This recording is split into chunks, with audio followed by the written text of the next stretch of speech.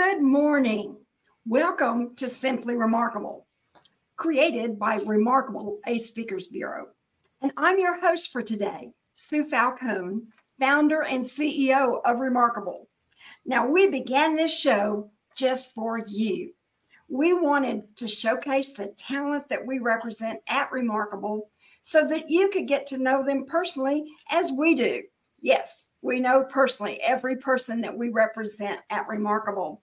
And you can see their value as a speaker or performer.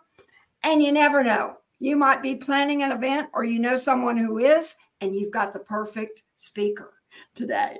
So we just never know. So thank you for coming today. And they're also going to show you how remarkable they are and how they can help you be remarkable today too. So be looking for that. Now, thanks for joining us. Our active chat line is open. We welcome your questions, comments, and just a shout out to let us know you're there. We know lots of people are there. They never let us know they're listening, and that's great. We're just glad to have you. Now, our featured guest today is the high energy, nonprofit, and strategic planning motivational keynote speaker. He's a board retreat facilitator, blogger, and author of the best-selling book, Stop the Nonprofit Board Blame Game, Hardy Smith. Now, with decades of experience working in the high-speed corporate world of NASCAR racing and advocating for nonprofits and associations across the country, Hardy Smith provides expert advice and develops effective strategies to help solve your business's challenges as a nonprofit. He also drives change needed to bring your organization to the next level. Now, he's a content-rich, engaging, masterful storyteller who delivers a message and experience with tangible takeaways that are immediately actionable right at your office. And today, I'm sure you're going to pick up many of those. And you will laugh and learn, as that is a guarantee from Hardy. I just welcome you today, Hardy Smith. Thank you for coming. Well, Sue, thank you for that most remarkable background and introduction. I'm amazed with myself. So this is going to be great. Thank you for having me today. I look forward to a very fun and engaging conversation. That's what we're talking about. And where are you coming to us today from, Hardy? Daytona Beach. See, he's still in NASCAR country. So, you can't leave it. So this is good. This is good that we can find that out. Now, this 30 minutes just goes flying by, Hardy. So we're just going to jump right in. Is that okay? That sounds terrific. All right. Now, Hardy, where did you grow up? And did you ever think that you would become a speaker and a published best-selling author? Well, let's see. Part one, I grew up in Talladega, Alabama. And did I ever think I would be a successful professional speaker? Well, I would say there were early signs of heart in school, throughout school, elementary, middle school, high school. Hardy, you're talking a little bit too much. Let's be quiet here in the back of the room. So I was a talker from early on. So always enjoyed that. Did a whole lot of speaking across the country as a volunteer member in a number of associations and organizations, and did a whole lot of speaking across the country representing NASCAR. And so it's been a natural process to evolve into sharing the stories, a lived experience, a whole lot of fun, some tough lessons along the way. But I enjoy sharing those stories. Plus, I think I've received, Sue, the ultimate testimonial. Maybe we should add this to the website. My son, Troy, says his grandpa is a great storyteller. That's always the best audience. And I know you are enjoying that boy that you love. And of course, his dad is involved in NASCAR too. So, hey, it still rolls on. Still rolls on. Yeah. Now, Hardy, how did you get involved with the nonprofit world? Great question. I was involved in community organizations from my family was. I was involved in community organizations from a very early age. After coming back home to Talladega, after college, got involved in again community organizations, and then from a professional standpoint, when I got into that world of NASCAR racing, all of my roles and responsibilities with NASCAR as a company included being involved with community organizations and nonprofits. I was just doing it on a national scale at that point, but the personal involvement, the professional involvement with nonprofits across America has literally been going on my entire life. And so there's an extensive background of experience to rely on there. And that does all play into it, doesn't it? Yes, it does. It all adds up. Then in writing your book, Stop the Nonprofit Board Blame Game, how did you choose to write about this particular area of nonprofits? I really appreciate that question, Sue. The nonprofit leaders, and that's from the nonprofit sector is nonprofits. That includes association leaders. That includes Chamber of Commerce leaders. All of those are nonprofits, right? There is a constant flow of sharing complaints around the frustrations these leaders have with board members. So it's the question that keeps them up at night. Why don't board members do what they're supposed to do? And early on, I realized this is such a compelling problem. And if boards aren't doing what they're supposed to do, what happens? And that's the mission isn't as successful as we would all like for it to be, right? And so I set out on a quest to find out the answer to that. Why don't board members do what they're supposed to do? And that turned into the book. And the book is based, and this is important to share with the audience. The book isn't just my opinions and telling organizations what to do and how and what to do, and they obviously know they have a problem. The book is based on the board member perspective. So I have surveyed, I've researched with board members across the country and listen to their advice, and their advice is shared in the book. It explains the breakdown in relationships between professional staff and their volunteer board members, why those breakdowns happen, specifically what are the breakdowns, and then I identify all of that wisdom and then share from my experience how to resolve those situations.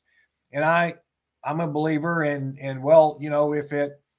if you're trying something repeatedly, maybe a best practice in recruiting board members, and it's not getting you the results you need, shouldn't you consider trying something differently? Well, it would seem to be that would make sense, right? Well, in the nonprofit sector, again, chambers of commerce, nonprofits, associations, they're across the board have been practices in recruiting board members, how we communicate with board members, how we train board members, how we set expectations for board members, and we're still frustrated. So obviously the approach to board engagement across the board hasn't worked. My book, I can say with all confidence, is different. My book takes a contrarian viewpoint based on the input of those very valuable board members and their insights, how to make change that you need happen. And that's the key, isn't it? Change is hard. It is. You have to face it and know it. And you do such a great job. I've read the book, and it does. It explains, how this can happen. And that's what you bring to the audiences. And you get recommendations all over the board because you're bringing that different view. You're bringing that in a fun and learning experience for people, because that's how they can learn. That's how they can learn better. So thank you for doing that. Now, as a nonprofit and association industry leader, because you are, this is the one thing people have been asking in nonprofits. What's the key to a successful nonprofit? What's that key to success? I would say, and I appreciate that question. Sue, my suggestion would be, first things first, to quote from Stephen Covey, and I'm reading his 7 Habits for Highly Successful People right now. So to borrow that phrase, first things first, from Stephen Covey, is start with making sure your organization is utilizing your board as what I call a high value asset. Now, what do I mean by that?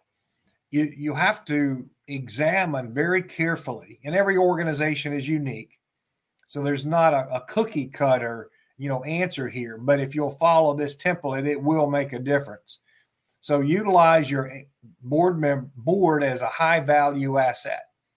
So how do you want to utilize your board? What do you want your board to be a strategic board? Do you want your board to be involved in fundraising? How exactly do you want your board to function? And then consider the skills and the talents and the expertise you want your board to have. So now I know that you and I, Sue, are great. We are great sports fans. And I know we could talk about college football on and on and on, but that's not why we're here today. But I do know, and you know as well, if you want a championship team, you've got to have championship players. So if you want a championship winning nonprofit, you've got to have championship board members, would be my suggestion for building this high value asset. So think about the skills and expertise that you want. Once you identify those, then start identifying potential board members in your community, if you're a local organization, who would fit the skills and expertise necessary. And then you start recruit your board members with purpose and process. Be intentional about that. And in the recruiting phase, have absolute clarity on what your expectations are for your board and board members. So if you want them to fundraise, have the conversation in the recruiting phase of that relationship. Don't wait till you get them on the board, then say, oh, Sue, by the way, as a member of the board, here's what we expect you to do. We expect you to go out and raise lots of money and write big checks yourself. And unfortunately, Sue, that happens a lot. And the reason why is because we're afraid if we share with a board prospect that they're going to be expected to raise money, they'll say no and turn the invitation to be a part of the board down. And where does that leave you? Still leaves you with an empty board seat, right? So we're afraid of that empty board seat. So we'd rather fill the seat than work on that relationship and expectation after the fact. Now, how does that work in long-term relationships? So, okay, you see someone you really like to have a relationship with. It starts getting serious. You kind of see that, well, there could be a little improvement here and some touch ups here and there. Not quite exactly what I had in mind, but I'm starting to run out of choices here and the clock is ticking. So I better grab this one while I can. And then you get to the altar and you're saying I do. And then after the altar experience and the I doing all happens, then you start working to change them, by the way, them, not you, them. And how does that usually work out? Exactly. I mean, that's a clear picture. That's a clear picture. And when you said that you need to have purpose and process, isn't that key to not just nonprofits?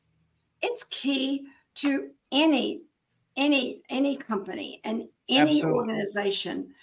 So your information, even though it's geared towards nonprofits, certainly can be in the profit world as well, because I know you also do some of that consulting and speaking in that world too. But your main focus is the nonprofits, that's your heart and your love. But I see that we don't do the right jobs, so the up front instead of waiting, and then you're like, oh, and then it's kind of hard to change, and adapt, because adapting Absolutely. in here is really key. So thank you for sharing that, because I think people have there's a magic thing for success, but they don't realize the purpose and the process that it's going to take to have that magic. So thank you for sharing that, because that's key. That's key. Absolutely. And I would challenge, while we're on the subject of challenge, I would challenge all of our nonprofit leaders. Look into the mirror. If your relationships with your board members aren't where you think they ought to be, my challenge to you is look in the mirror. What can you do? Are you doing anything? Let me rephrase that. Are you doing anything to contribute to that relationship not being what it should be? And the second challenge is the question, who is it going to be easier to change? Once you've got them on board, number one, if you're having these kind of problems, you've got the wrong people on board. So we answered the how-to earlier. But so if you've got folks on your board you just don't have a good relationship with, they're going to be on the board for a while, then who's it going to be easier to change? Them or you? So again, look into the mirror. What can you do to change yourself and take a more positive approach? And the book outlines exactly how to do that. That's so key. It is, because we don't want to look at ourselves. That's that blame game, right? That's the blame game. Yeah, exactly. Now, Hardy, what is the number one challenge facing nonprofits today, and how can they overcome it? What's the number one challenge? We've talked about boards and all, but is that the beginning, or is there something else? In my opinion, the top challenge that the nonprofit sector and all businesses face today is dealing with what's next. We in the beginning, once we figured out that a COVID pandemic was going to be around for a while, how much of that conversation, to kind of walk that back just a little bit, how much conversation did you hear among businesses and nonprofit leaders? Oh, well, when it's all over and done, we'll get back to normal. That'll be great. Well, I've got news for you. Normal is exactly what we experienced in the pandemic. We are always in a situation of change. We're always in a situation of disruption and challenge. And so how do nonprofits especially look forward to the changes that we don't know that are going to happen? Specifically, don't know what challenges are going to happen, but we know something is going to happen. So the challenge right now is learn the lesson from not being prepared to deal with a pandemic situation. So what am I talking about here, Sue? So many nonprofits and associations live from, just like us as individuals, quite often live from paycheck to paycheck. Organizations live from one fundraiser to the next. And during the pandemic, what happened? They couldn't have those in-person galas and banquets and walkathons and those fundraisers, right? And then so they were on the verge of, and many did, fold. And many other organizations, quite substantial organizations, very high names, were on the verge of folding, came very, very close. And it would be shocking to hear some of those. But they were not ready for the what if they couldn't have their annual gala for one reason or another. They just didn't know it was going to be a COVID pandemic. So learn that lesson. Something else is going to come, whether it's a weather catastrophe, whether it's some kind of global conflict, whether it's an economic downturn, some other kind of health-related issue. We don't know. But strengthen your organization. Take steps to strengthen your organization. Take off the blinders. Stop looking at day to day and start looking into the future. That's where utilizing your board as a high value asset can help you future-proof your organization. So that would be my suggestion. What are the steps you can take now to future-proof against future challenges? What great advice for all of us. I'm sitting here saying, okay, we might think we have it, but if we don't, then it certainly shows, doesn't it? I mean, it comes up. Now, looking back, Hardy, what is it that makes you smile about where you are today? Well, I just got to tell you, I have fun doing what I do. So every single day for me in Hardy World is an adventure. I get to talk and visit with a whole lot of fun people, very influential people. I like learning. I'm a lifelong learner. I'm a much better student now, by the way. So if any of my former classroom teachers are watching, they'll say, "Wow, Hardy, well, you sure changed." Well, yeah, I have. Back in the day, not so much, but it's one of the things about lived life experiences, right? So I enjoy learning. I enjoy studying and getting better and upping my game. And I'm continuously trying to do that. I'm continuously wanting to help share the lessons of the experiences that I've been very fortunate to have been given some very, very special and unique opportunities. And I think part of my mission here is to share the benefit of what I've been given. And I enjoy doing that.